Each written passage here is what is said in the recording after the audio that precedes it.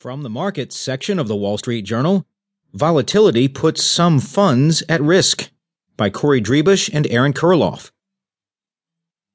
Broad selling rattled stock and bond markets again Tuesday, intensifying concerns that the surge in volatility could force sales by a breed of hedge funds that use borrowed money to boost returns.